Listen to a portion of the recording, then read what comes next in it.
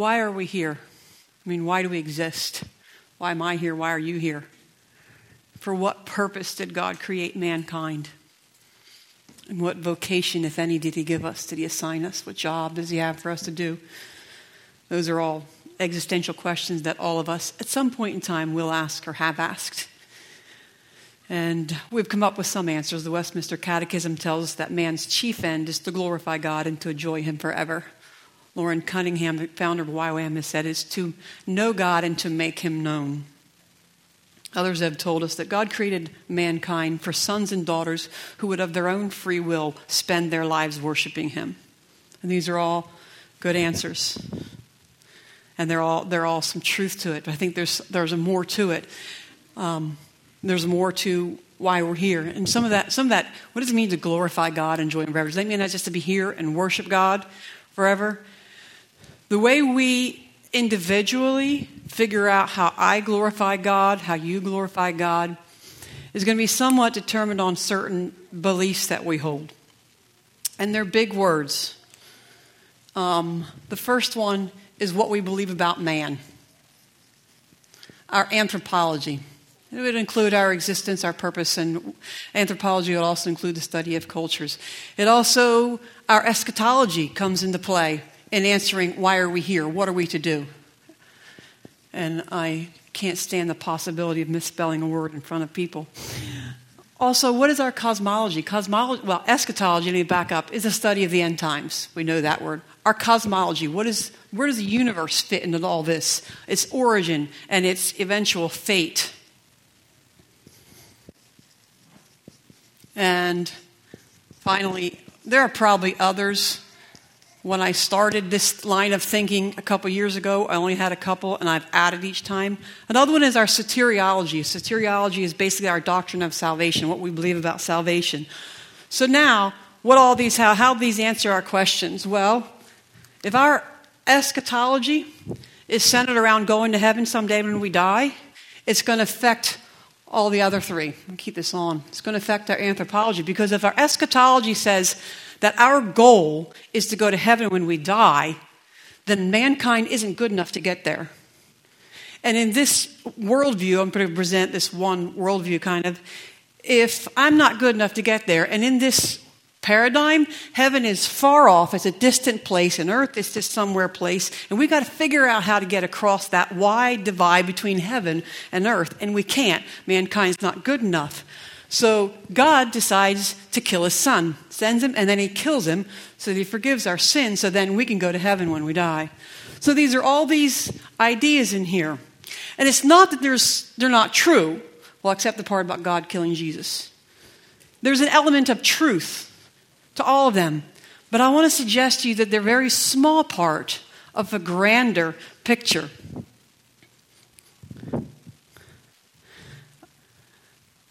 So, let me ask you a question. In the garden, why did God create man? Genesis 1:26, God said, let us make man in our image, after our likeness. So, that was another one, but before he said that, he says, so that they may rule. So that they may rule. So it seems like in the garden, God created us for dominion. And part of that dominion and authority and rule was to be fruitful and multiply. And there was a creative aspect to it. Adam's first act of dominion was naming the animals. This wasn't just necessarily, well, you're a tiger, you're a lion, you're an elephant. That act of naming was assigning a nature, an essence. It was a creative act that involved a lot of intelligence. But he was joining with God to create what this animal would be. So I would suggest also that it was to rule and it was to co-create. Now we know the whole story. We know in the garden, man blew it, ate the fruit, got kicked out of the garden. Now according to the first paradigm that I talked about, if our goal is to go to heaven, and that's always been God's goal, why did he create the earth?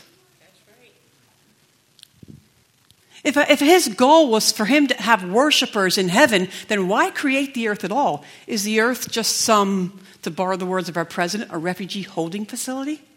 a migrant camp where we're kind of held between two worlds. This isn't really our home. Eventually we're going to get to heaven. That's our real home. We're only passing through. It's all going to burn anyway.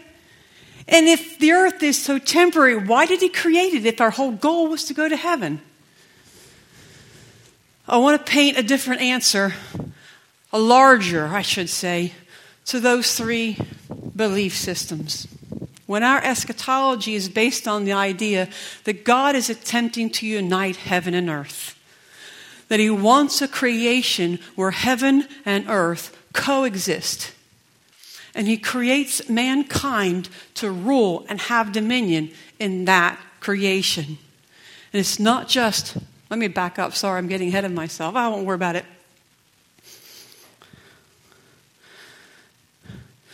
So if that affects our anthropology, because I'm not just here, I'm here for a purpose, to rule, to have dominion, to create with God, to expand this creation that he has set into place, that he has created.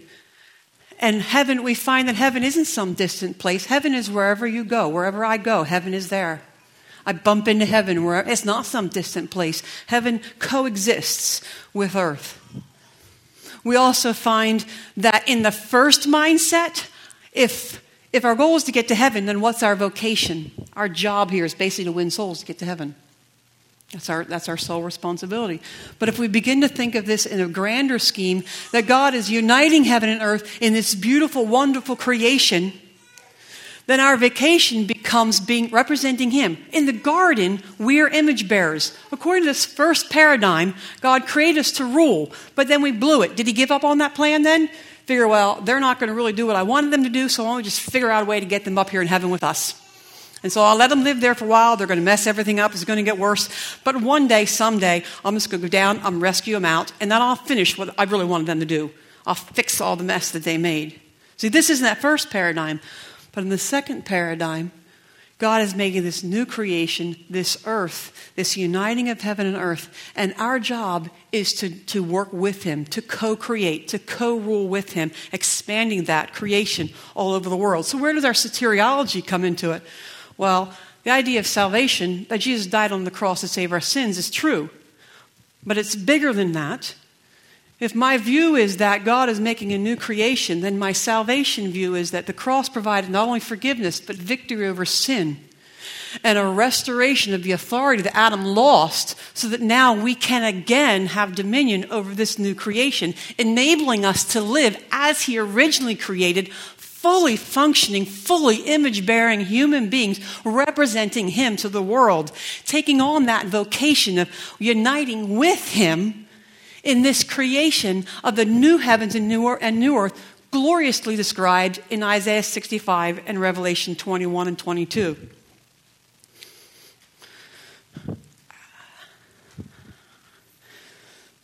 Like I said, according to this first worldview, man blew it, so God says, well, they really can't have dominion. I'm going to bring them up to heaven. But in the second one, rather than set into motion a means of getting man to heaven, he set into motion a means of recreating the earth. So in the first creation, he gives man dominion. Man blows it, so he sets into motion a means of recreating a new heavens, a new earth, totally new creation. Jesus goes to the cross, goes down and invades hell, plunders hell, and regains the authority. The second Adam regains the authority and dominion that the first Adam lost. And he regains it. That's an atonement theory known as Christus Victor in a small nutshell. There's more to it than that. So this second Adam regains the authority and dominion. And what does he do? One of his last meal with his disciples, he says, I confer upon you a kingdom. That word kingdom is basileia, and it means rule, authority, dominion. So our salvation message is based on this eschatological view of a new heavens and a new earth, and mankind is to be fully involved in ruling and reigning. We blew it, but our salvation is that Jesus died and restored to us authority, dominion, and restored to us our position, and that enables us to fully live out our vocation of spreading his glory and the knowledge of him all over the earth, advancing this kingdom. all over the earth. I've found that we have a tendency, I'm going to look at time, I found that we have a tendency that we can hear good things and we tuck it into our pocket and it could sit side by side with a coexisting a belief that they're really contradictory. And so we can find ourselves holding on to two contradictory beliefs with equal dogma because we haven't really examined the two in light of each other. What I want to get to is our responsibility to carry the kingdom culture. But if you're still stuck in this original mindset, we're only going to heaven, it's all temporary. We won't have the same drive. We're going to look at the deterioration of the world as well. That's going to happen anyway because that's the sign of the end times. We won't have the same perseverance. But if we realize that God really wants to partner with us, He wants us to do here on earth what we can't do without Him and what He won't do without us. And it gives us a sense of responsibility to join Him in that. Well, we also need to know that the kingdom is already here. Almost 200 years ago, a belief system took off, but it took about 100 years to take off, that gave the church the idea that the kingdom age is far in the future. But the kingdom has already come. This new creation that God set in motion came when Christ came to the earth. And how do I know this? Daniel 2 and Daniel 7 both give different pictures. The one, Nebuchadnezzar sees a statue, you know this, head of gold, chest and arms of silver, legs of bronze, and a feet of clay and iron. In Daniel 7, it gives the same picture.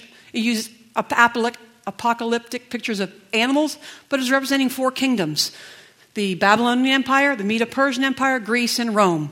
And in both of those things, the kingdom invades at that point where Rome was, where Jesus came.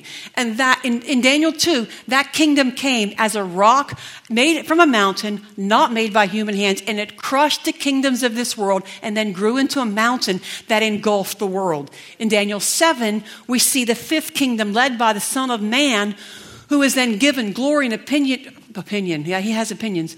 Dominion and authority and a kingdom that's everlasting that can never be destroyed.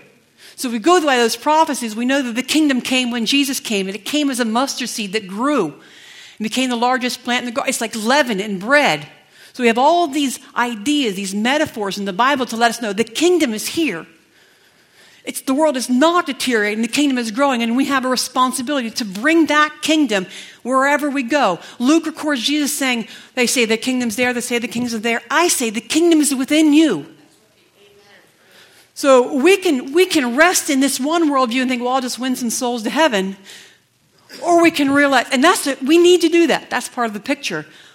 I find when I'm limited to just winning souls to heaven, I feel like a failure most of the time.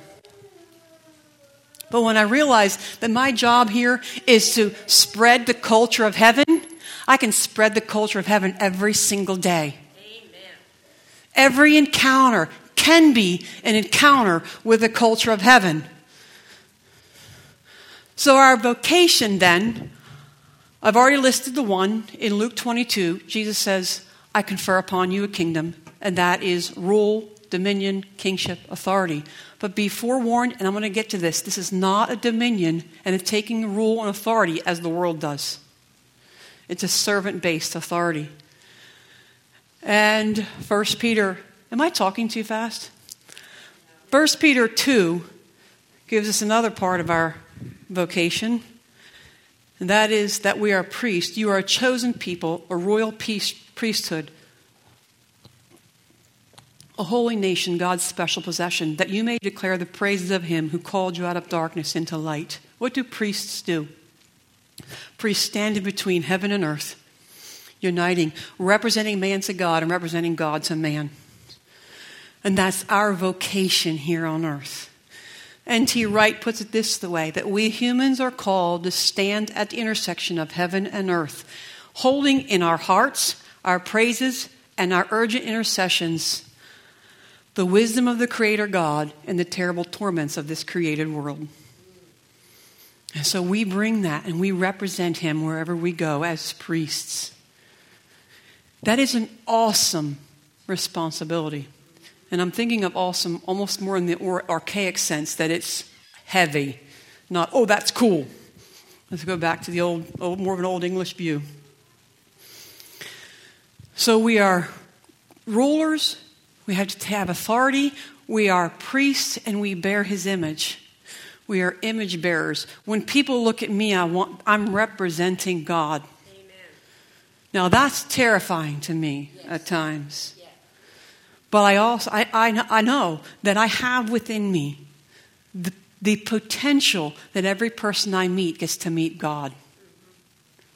That their culture that they're living in is going to be interrupted or disrupted by the kingdom culture that I carry within my heart. And so we become, with this second worldview, fully into this. This is what I'm going to do. And I'm going to bear his image, and we're going to end up being world changers. I think one of the greatest compliments in the New Testament of the apostles is where their criticism was, these guys are changing the world. May that be something leveled against me. This lady is changing the world. And when we bear his image, when we know that kingdom culture is in us, we're going to disrupt the culture. And I'm already halfway done, but this is really the meat of what I wanted to get across. We're going to talk a little bit about cultures. If we're going to disrupt culture, we're going to have to know what a culture is, how to sustain it, and how to disrupt it, and what it looks like, what your culture you want to bring. Culture they say, is one of the most difficult words to define. And if you think about it, the one thing I read was any intellectual material that expresses a certain generation, kind of, or a culture is all of the stuff that embodies and communicates the social traditions of a group of people. But if you think about it, I have a culture. Our family has a certain culture. The church has a culture. The Mennonites have a certain subculture within Christendom, but Greenwood Mennonite is an even more narrow culture within the broader Mennonite subculture. And we have to be really careful that I don't mistake the kingdom of heaven for my culture. Amen. That I don't equate the Greenwood Mennonite culture with Christian culture. Because then my goal in disrupting the other cultures is to make them like me, not to make them like Jesus. And we want to bring the kingdom culture. And sometimes that involves letting go of my own culture. If we want to disrupt a culture, so I'm going to make a circle here. I borrowed this. There's always something a little bit nerve-wracking when part of your message is somebody else's message that you're trying to repeat, but I'll do the best I can. Jonathan Welton had a dream one time of this circle. And this is supposed to be quadrants. I'm not an artist. And there are percentages here. I'm not really worried about the percentages. But anyway. And up here, we're going to write experience.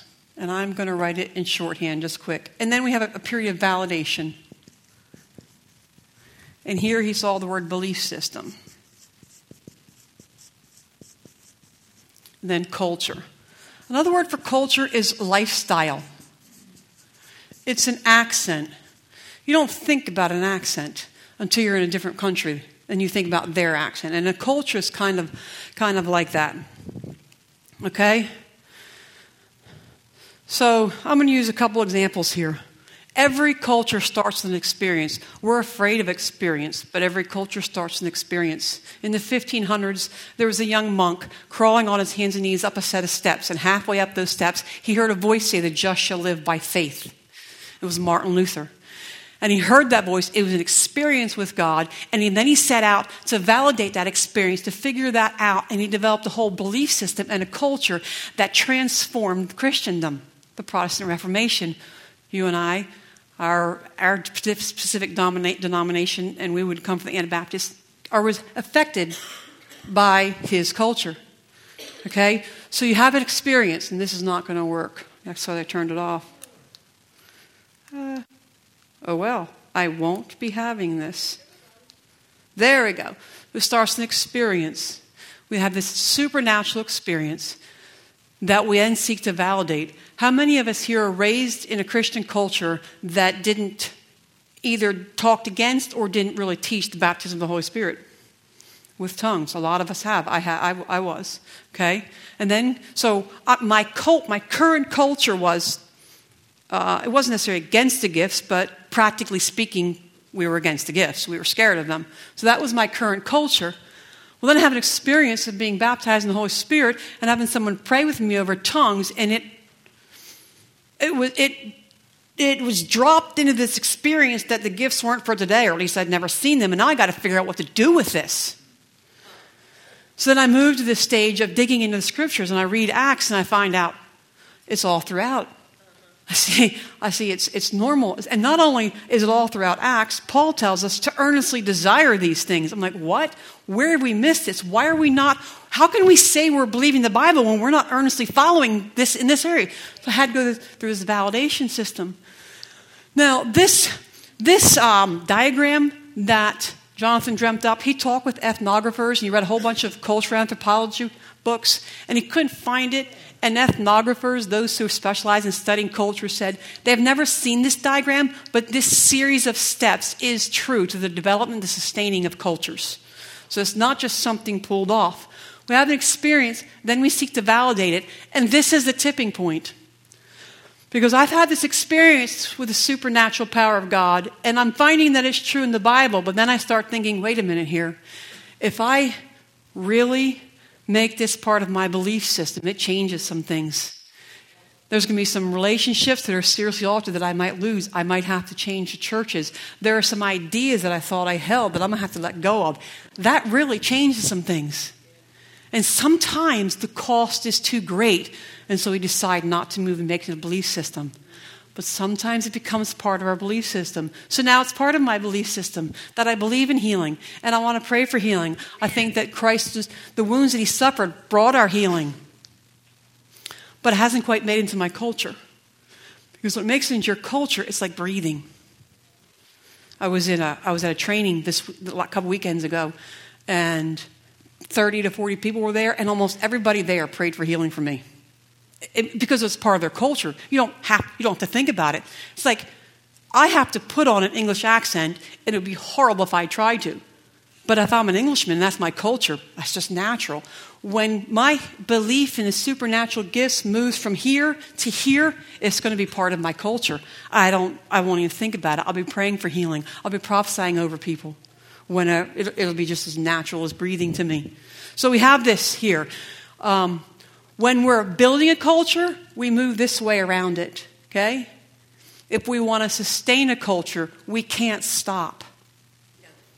And that's the scary part, because we have this idea that experience is bad, and that if you have an experience, that's going to make you weird.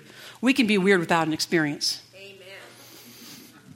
And there are times that an experience leads us to a culture that's a lie. This is why I think sozo is so powerful. It doesn't go to the belief system. It goes right back to that experience. The experience that interrupted your life, that caused you to begin to believe things that then became part of your culture. So if you stop moving around it because you're afraid of experience and you've got enough, you've no more validating your belief system, you're comfortable with it, you're going to stagnate. If you're very anti-experience, let me remind you, your eternal destiny, if you're a Christian, you have based your entire eternal destiny on a supernatural experience. If you're a believer in Christ, you already believe in at least one supernatural experience. And if you don't believe that's a supernatural experience, I would suggest you rethink some things. Because being born again is a supernatural experience. Now, typically in the past, when we have tried to bring our culture to the cultures of the world, we've gone culture against culture. We picket, we boycott, we argue, or we do belief system against belief system. I bring my beliefs against your beliefs, and that's apologetics. So you got an atheist and a Christian arguing about the existence of God. Or another way we'll do it is we'll go to the validation. This is, if you would just read the books I've read, here, let me give you this book. And if you're really open to hearing the truth, you'll read this book and you'll change your mind. Or article versus article. One from the New York Times and one from Fox, or one from CNN and one from American Review. You know, you got all these. All the stuff that I've validated my belief, I'll hand to you. And obviously, if you're really open, you're going to come over to my way of seeing things. Problem is, these things very rarely work. But what does work is that right there. When you have a culture that you carry and you drop an experience into somebody else's culture, it gives them the opportunity to go around this circle again. And I believe That this is why the enemy keeps us so scared of experience, because he knows we can argue this all we want. And he knows that a man argued into the kingdom can be argued out of it just as easily. Yep. But a man with an experience is never at the mercy of someone with only an argument. So we drop our experience into someone's life, and it wrecks them, and they got to think about it, and they start to validate it. Bill Vanderbush describes this. He was at a church service, he was preaching, and he was talking to a guy before the service, and the guy says he's an atheist, and Bill says, well, what do you mean by that? Well, what do you mean, what do I mean by that? I'm an atheist. I don't believe in God. And Bill said, well, God believes in you. And then he walked away. Just said, well, God believes in you. He went up and preached, and this gentleman came up to receive Christ, didn't hear any of his message, but that one statement, God believes in you, that based on Bill's experience, just a simple statement is natural, no big deal. Well, God believes in you. Dropped into that man's life, and it transformed him because that was an experience. It wasn't anything real big. Bill could have argued the belief system. He could have started arguing about science and history and all this other stuff to try to prove God is real, but he didn't. He didn't try to bring out things, articles, and he just said, well, God believes in you. A simple statement that disrupted the man's culture. And it gave that young man, I don't know how old he was, an encounter with the reality of who God is. And it changed his life.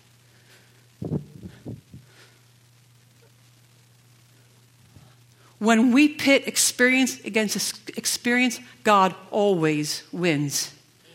Think of Elijah and the prophets of Baal. Think of Moses and Pharaoh. Think of Christianity in the Muslim world today. 70 to 100,000 Muslims are coming to Christ every day, and the majority of them because they are encountering a supernatural God. They're having an experience. So now, we understand this, the culture, and how we need to disrupt it. We need to understand the culture we're bringing. And there are some markers, I think, of the culture we're bringing. But understand that these markers, they can't be just an experience. They can't be just part of our validation process or our belief. They need to be part of our culture. The number one marker of the kingdom culture, the culture of heaven, is a lifestyle of love. I'm not just talking about any kind of love. We understand love. We think the greatest commandment is to love the Lord your God with all your heart, soul, and mind. And the second is like it, love your neighbor as yourself. That's old covenant law, because this is the summary of the law and the prophets. That's not new covenant love. New covenant love is love your enemies, but not just love your enemies. Love them as Christ loved them. Amen. In John 13, another statement that Jesus said in his final meal with the disciples, as he is partaking in the covenant meal, getting ready to go to the cross as a sacrifice to institute the new covenant, he says, a new command I give you.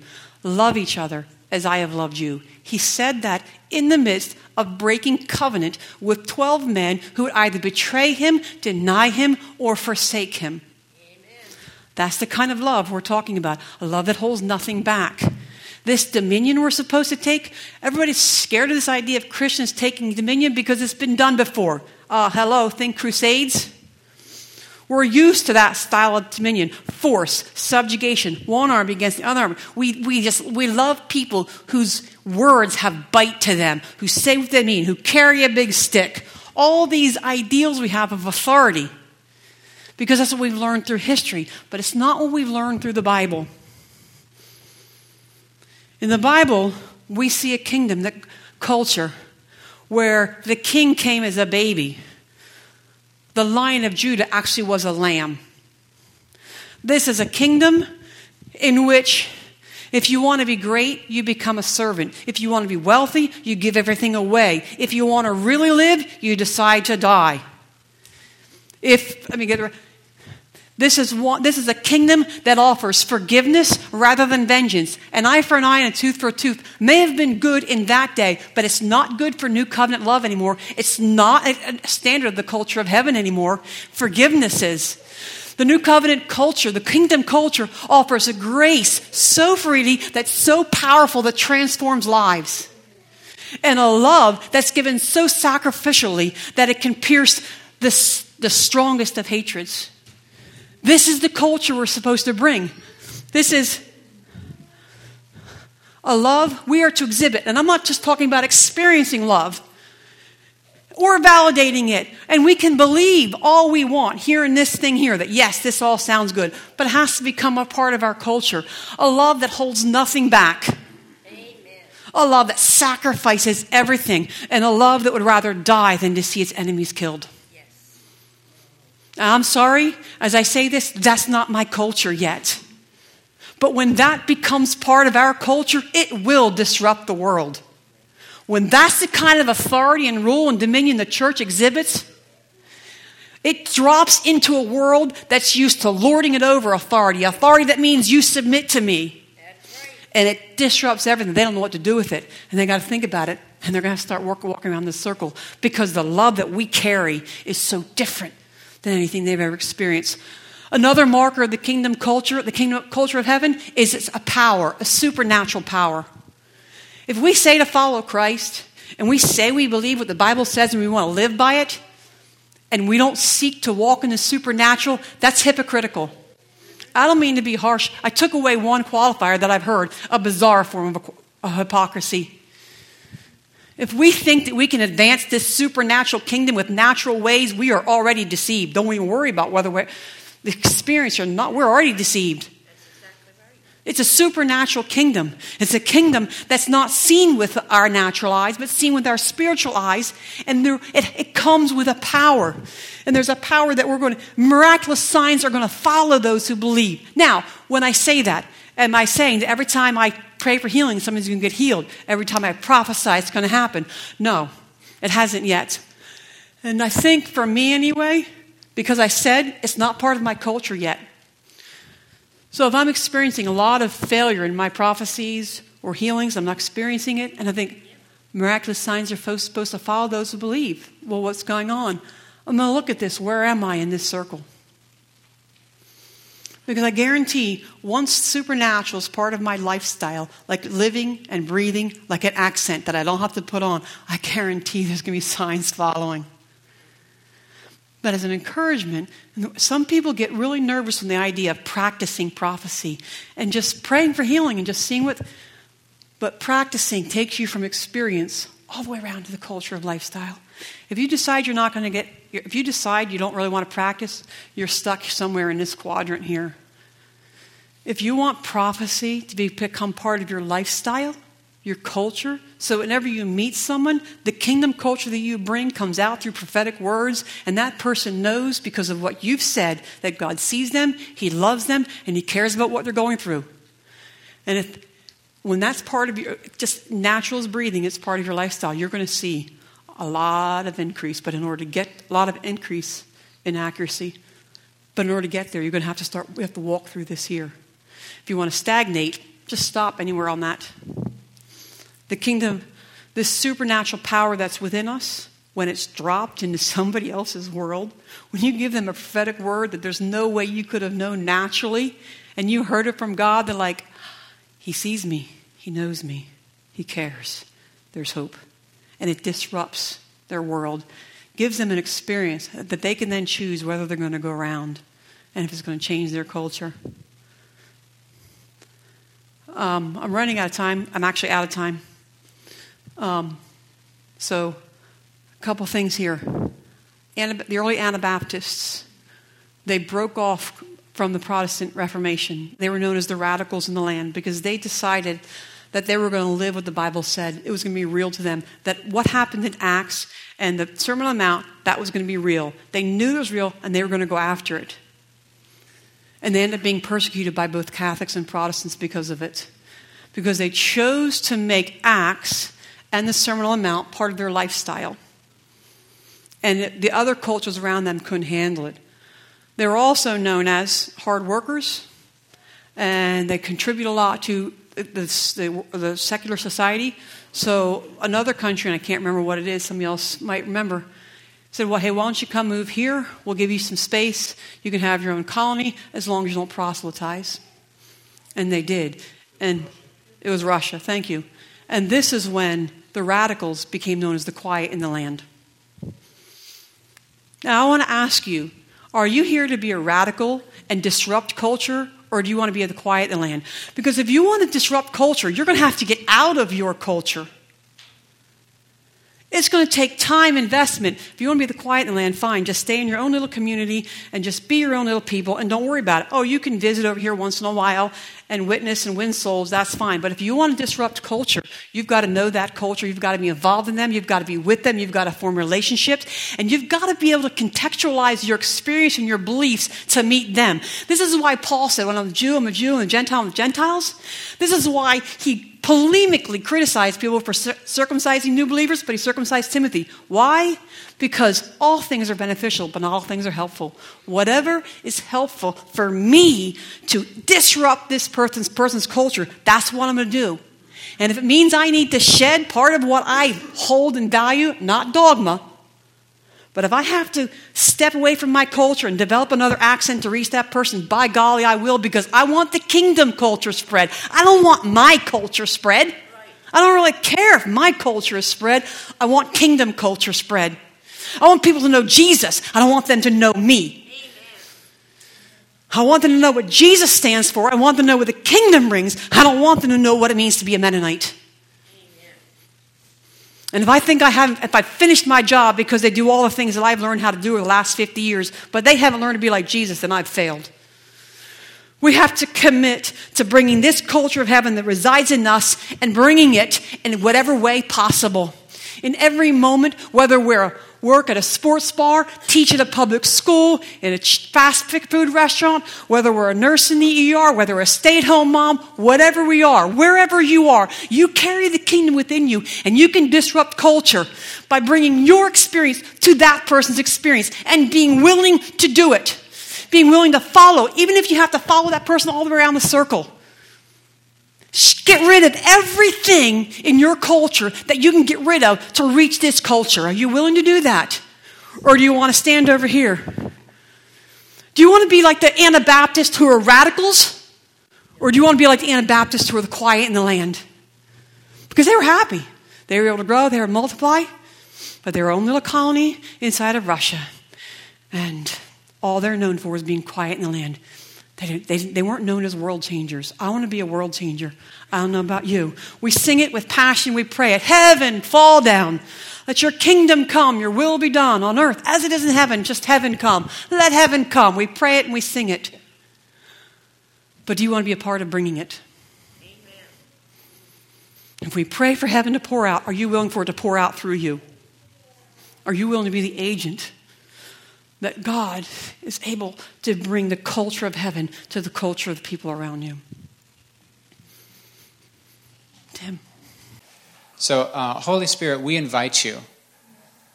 You're trying to show us something here, and I'm asking that you would give us the ability to process with you. What does it mean for us to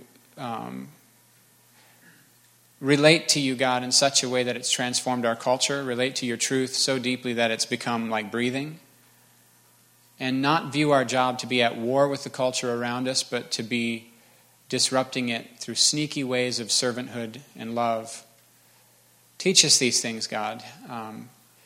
Give us a heart of love and honor that is even aimed at our enemies. Give us a heart of covenant keeping that is aimed at those who are mistreating us. We pray these things in Jesus' name, for Jesus' sake. Amen. If you would like prayer, please come forward.